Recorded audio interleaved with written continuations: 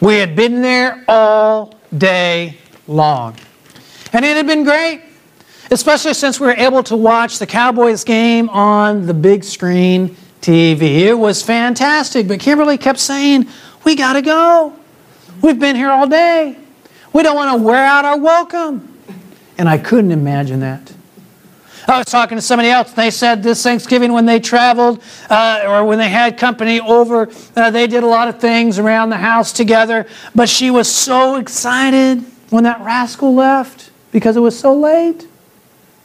Have you ever worn out your welcome? Even when you travel and you see someone that you haven't seen in a while, family members that you haven't seen in a while, and you're celebrating some big holiday, it is so great to be there, but it is so great to be gone. Or if you're the one hosting, it's so great when they're gone, isn't it? We're excited for the moment. But can we sustain the excitement?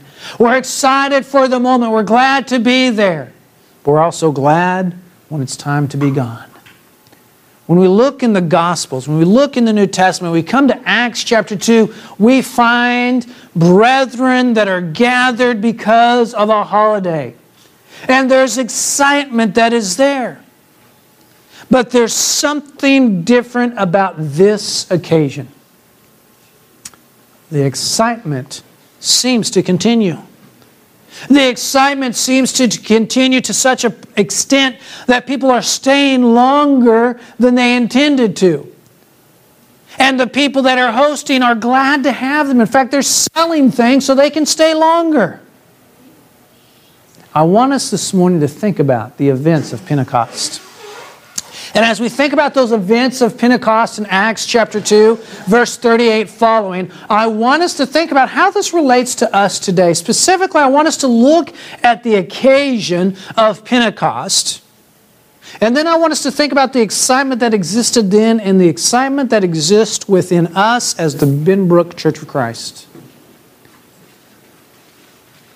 And then I want us to think about what we need to do to be effective as God's church in this place. If you have your Bibles with you this morning, please be turning to Acts chapter 2.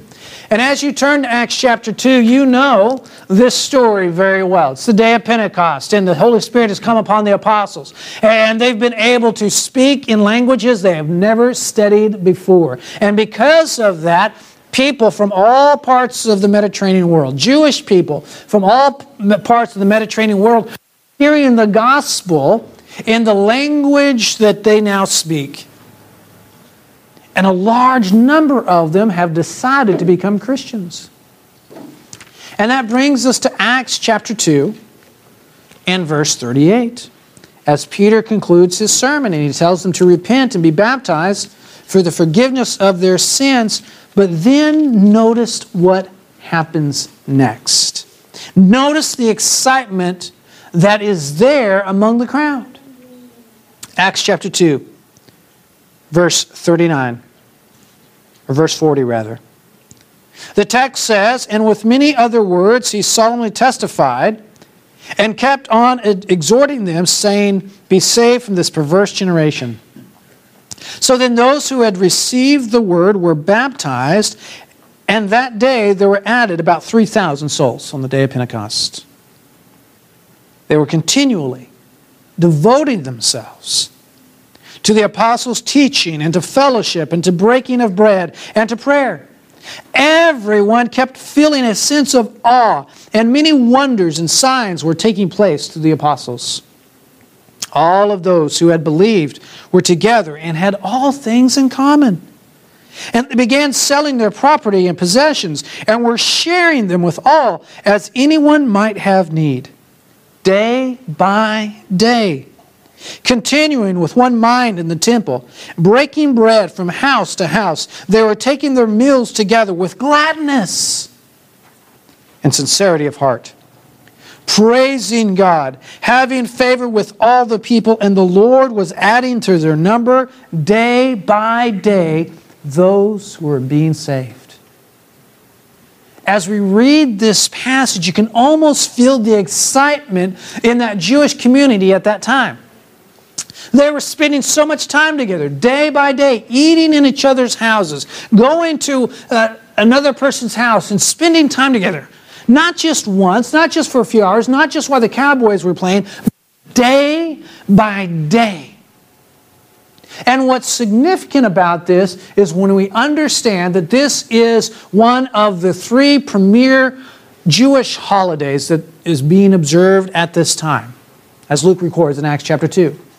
In fact, it's such an important holiday that when we come back to the beginning of the chapter, and we identify it as the day of Pentecost, we see that there are people from all over the Mediterranean world that are there. Look at this in verse 8. Acts chapter 2, verse 8. They say to the apostles who are being able to speak in those languages they've never studied, how is it that we each hear the own language to which we were born? Parthians, Medes, Elamites, residents of Mesopotamia, Judea, Cappadocia, Pontus, and Asia, Phrygia, Pamphylia, and the districts of Libya and Cyrene. Visitors from Rome, both Jews and proselytes, Cretans and Arabs. As Luke records what's going on here, he says there are Jewish folks from all over the Mediterranean world. As you think and picture in your mind a map of the Mediterranean, you had people as far east as the city of Rome, the capital of the empire. You had people as far to the west as the area that you and I would now call Baghdad and Tehran. That's Elam. Those are those regions to the east. And then places as far south as Saudi Arabia. Modern day Saudi Arabia. Places on the African continent, Libya we know. Name hasn't changed all that much.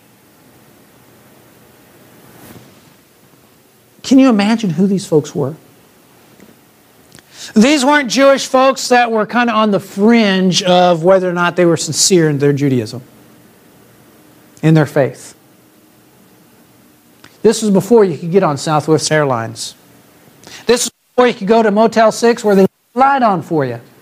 And there's a reason they have to leave the light on for you. But you see what I'm saying?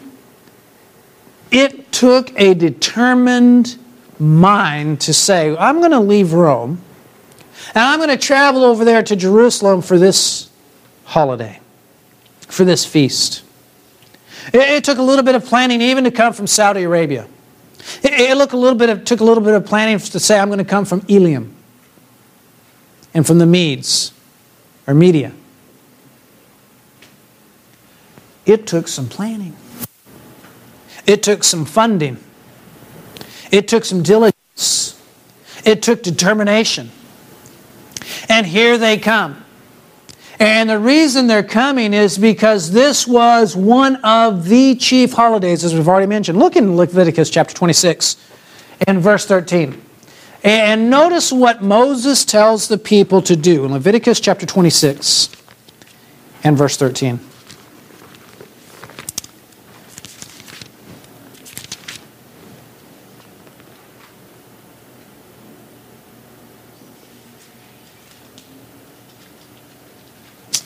That's not the passage I was thinking it was.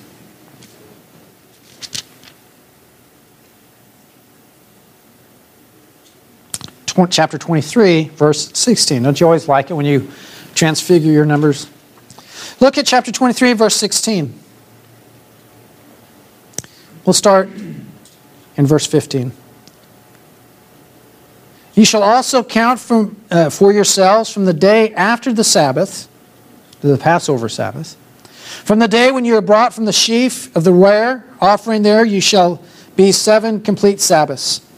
You shall count 50 days to the day after the 7th Sabbath. You shall present a new grain offering to the Lord. You shall bring in from your dwelling places 2 loaves of bread for a wave offering, made of 2/10 of an ephah. They shall be of fine flour baked with leaven as first fruits to the Lord. Along with the bread, you shall present 7 one-year-old lambs without defect, and a bull of the herd, and 2 rams, and they are to be a burnt offering to the Lord, with their grain offering and their drink offering, an offering by fire of a soothing aroma to the Lord. You shall offer 1 male goat for a sin offering, 2 male lambs, 1 year old, for a sacrifice of peace offering. The priest shall then wave them with the bread of the first fruits and a wave offering with the 2 lambs before the Lord. They are to be holy to the Lord. On the same day you shall make a proclamation as well. You are to have a holy convocation. You shall do no laborious work. It is to be a perpetual statute in all your dwelling places throughout your generations. This was the Feast of Pentecost. Penti, meaning 5, 50. That's where this name in the New Testament comes from, the Pentecost. But you see, this was a day in which the Jews celebrated the bringing in of the harvest. It was considered to be a new beginning.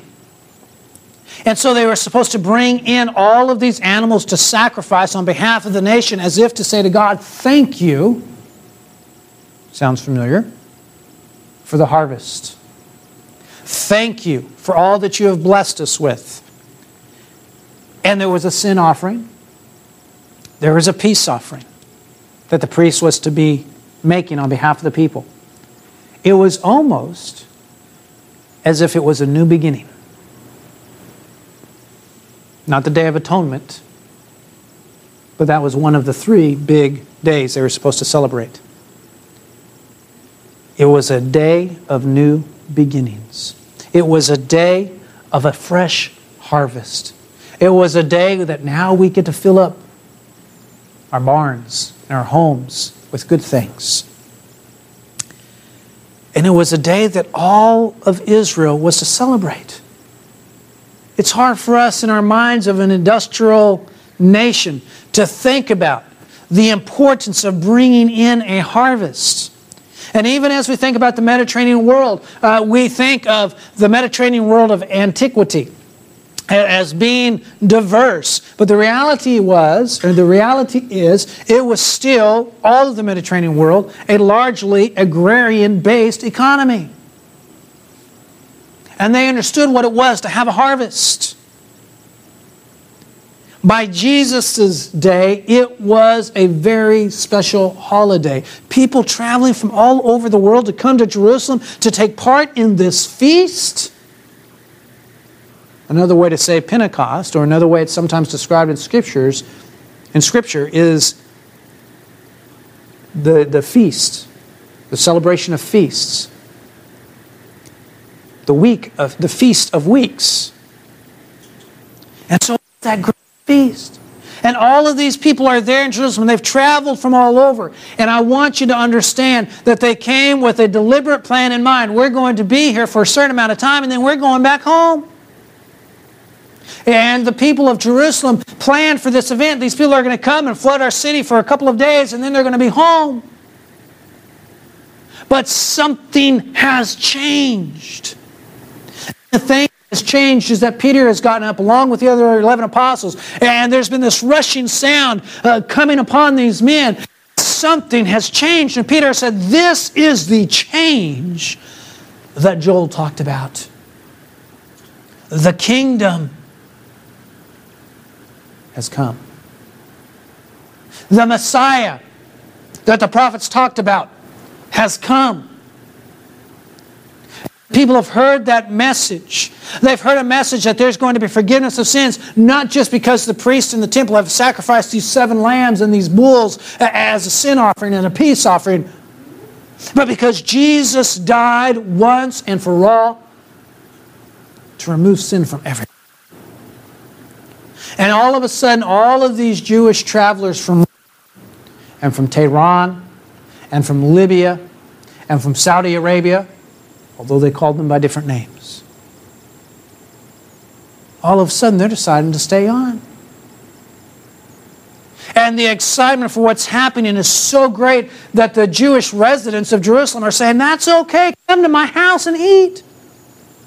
And did you notice the text said, day by day?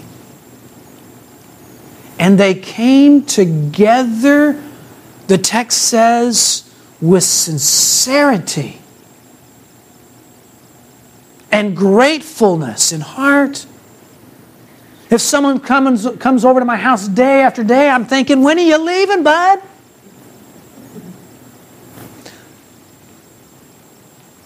but they did it with sincerity of heart. After I go through my canister of coffee, it's time for you to go. But this text says they're so excited, they're selling possessions just so these folks can stay on. They were excited for what was happening. And because they were excited, did you notice what was happening in Jerusalem? You had those 3,000 folks that had decided to become Christians. That sounds like a lot to us. It took 11 guys. Well, 12 because they've already added Matthias to the number of the disciples, Matthias, to the number of disciples.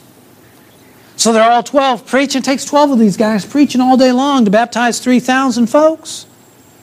Some scholars estimate that you had tens of thousands of extra people living in Jerusalem. It was actually a pretty small percentage of folks that responded to the gospel that first day. But as they continue with their excitement and their work and their teaching, the text tells us at the very end of the passage, verse 47, the Lord was adding to their number day by day those who were being saved. It had an impact on those others that were in Jerusalem. And the church continued to grow because they were excited. I want us to think about the excitement that we have. I want us to compare some things with what was happening here in Acts chapter 2 with what can be happening with us today as the Benbrook Church of Christ. Notice what this church did as they lived in that time of excitement and infused excitement with what had happened. As we come back down to the text and we look in verse 43, we'll start in verse 41. It said, those who had received his word were baptized. We understand that. 3,000 souls were added. Verse 42, they were continually devoting themselves to the apostles' teaching and to fellowship, to the breaking of bread, and to prayer. As we think about the opportunity that we have, we've planted this church. And as I think about everything that you guys are doing, you are excited. We have an outreach event, everyone's there. We take pizza to an apartment complex, everyone is there. And it's not because you like Domino's Pizza. It's because you're excited to reach out. We do something with the police department and everyone is there. We do something with the fire department and everyone is there. We're working together and we're excited. And now we have this opportunity to maybe go to a location in the heart of Benbrook. Well, there'll be a permanent sign that says Benbrook Church of Christ. We're not sure if that's going to happen yet or not, but the idea of it excites us. I want us to think about what else we ought to be doing and use this excitement as a time that we can reach out and we can be effective with the gospel. Notice what they do in Acts chapter 2. They don't just get excited because there's 3,000 folks that have received the preaching and to the preaching of the gospel and they've heard the gospel and they've been decided to become baptized. They don't stop there. It says everyone kept feeling a sense of awe. Verse 43. But verse 42 says they continually were devoting themselves to the apostles' teaching. They were focused on the Word of God as presented by the teaching of the apostles. The apostles were these men who had been inspired by God. They had been sent the gift of the Holy Spirit in a miraculous sense so that they could remember everything that Jesus had taught them. And they were learning new things through the inspiration of the Holy Spirit. And they were divinely teaching. Do the same thing. We need to be focused on the Word of God as it's recorded in the Scripture. Recognizing the writings of the New Testament to be inspired by God, guiding us in everything that we say and do. And I think as a church, we do that. But we need to all remember to feast daily on the teaching of the New Testament. And be focused on the teaching of the New Testament. And practice the teaching of the New Testament. But notice what else they did. They focused on the Word of God, but then they also, the text says, had fellowship. Reaching out to others. Building relationships with others. That's what we're trying to do with Copper Crossing Apartments as we reach out to them.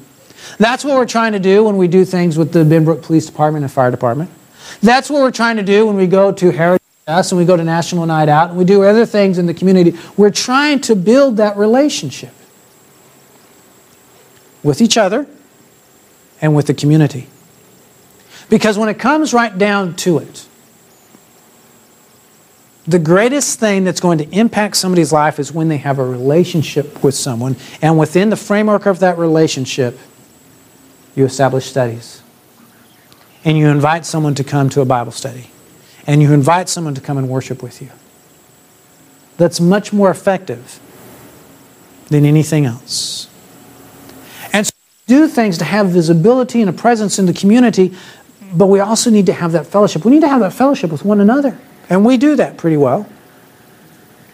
We don't do it as well as a brotherhood as we used to do. Back in the 70s and the 80s, some of you can't remember that, but some of us can. People were always going over to each other's houses and eating in homes and getting together with each other, just visiting with each other. And we've gotten so busy in our modern culture and society that, generally speaking, as a brotherhood, we've stopped doing that. And I wonder if that impacts, big picture brotherhood-wide, part of why the church isn't growing and growing together. Why it's so easy for folks to routinely be absent from our worship service, because we don't feel that connection with each other. If we're going to continue to have an excitement as a congregation, we need to continue to reach out, but we also need to continue to build relationships with each other and have that closeness, that fondness with one another. When we look around and we see someone missing, we ought to pick up the phone and reach out to them. We need to express to people we're concerned when we know that there's things going on in their life keeping them away from us. And we need to keep those folks in our minds and in our prayers. But as we reach out, there's something else that we need to continue to do. Notice what the text says as we look at this passage. It says, verse 46, day by day, continuing with one mind in the temple. That's their assembling together. That's their reaching out to the Jewish community who is in and out of the temple during this Pentecost time frame. Breaking bread from house to house, they were taking their meals together with gladness and sincerity of heart. Notice that house to house aspect. And then flip over to Acts chapter 5. In verse 42. And notice that house to house part. Acts chapter 5, verse 42. This is talking about Peter, James, and John. Peter and John, as they've been arrested and now released by the Jewish leadership. It says, and every day in the temple and from house to house, they kept on teaching and preaching Jesus as the Christ. Publicly and house to house. At some point, as we plan outreach activities and events, we need to continue constantly doing those things. But at some point, we have to transition from simply doing outreach activities to having Bible studies. If we're going to build on the excitement that we have as a Benbrook Church of Christ, a newly planted church, even as we think about the excitement and at the prospect of maybe having a permanent facility, and we ought to have that excitement, that ought to spur us on, that ought to invigorate us. At some point, we need to do Bible studies. And we need to think about how we can gain those Bible studies. We do that through the outreach activities that we're doing, but we also do that, as I've mentioned, through the relationships that we have. We need to all be thinking about, who do I know that I can invite to a Bible study? One of the things that excites me about having a facility that's centrally located, that we can come and go to as we please is the ability to have small group Bible studies there. And I don't care what time it is, I don't care, and that part's not an issue. It's the idea of having a place where we can get people together in a small group and have a study. Because that's where we're going to be able to transition from having outreach activities to saving souls. So we need to think about that opportunity as we look at the excitement of Acts chapter 2 and we think about where we are and what we can do. Let's go back to Acts chapter 2. It says, everyone kept feeling a sense of awe, verse 43. But when you back up into verse 42, you see the apostles' teaching, you see the fellowship, you see the breaking of bread. And then notice the fourth thing, and to prayer. They were continually devoted to prayer. We need constant prayer. I don't pray like I should.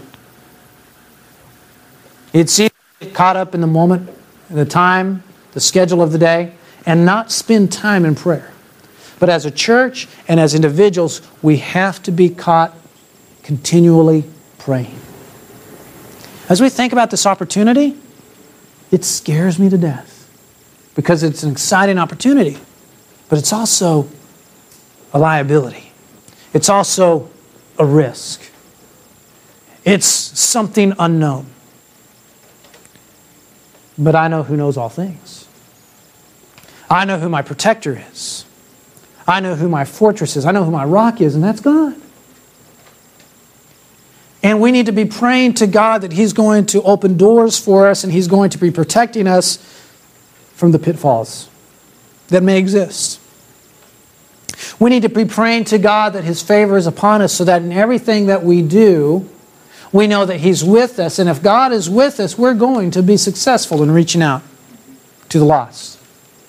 We know that God knows who it is in this community whose hearts are open and susceptible to the gospel. And if He can guide us to those folks, we will be successful in teaching them the gospel and sharing with them the gospel so that they can make an informed decision for themselves. And that's what we're trying to do. God knows who it is who can grow in their faith and how we can help them. And so we need to be praying. Be careful in prayer. Be purposeful in prayer. In praying about these things. And so as we look at the excitement that existed in Pentecost, we have some excitement here. And we need to learn from the example of these apostles and from these early Christians in working together, fellowshipping together, studying together, praying together. Notice that they were continually doing these things. Verse 22, or 42 rather. They were continually devoting themselves to the teaching, the fellowship, the breaking of bread, and to prayer. And if we do that, we will find ourselves, I believe, with the apostles in this early church, praising God and having favor with all the people. And the Lord was adding to their number day by day those who are being saved. That's where I want to be. I want to have that passion. I want to have that desire. I want to have that excitement. And I want to have God's grace and God's favor. That as we work together as a church, God is going to be bringing into our presence those who are seeking Him so that we can teach them, so that they can come to have a relationship with God. They too can have forgiveness of sins. And if God does that for us as we serve Him, we're going to find ourselves as a church that is visible and present in the community, that's making an impact in the community, that's growing and growing in knowledge and growing in maturity, and we'll be a church that glorifies God. Let's build on the excitement that is within us right now and use that excitement. Do these things and be the church that brings glory and honor to God. If you're here this morning and you have prayers, you have needs you'd like the church to be aware of, whatever your need, won't you come?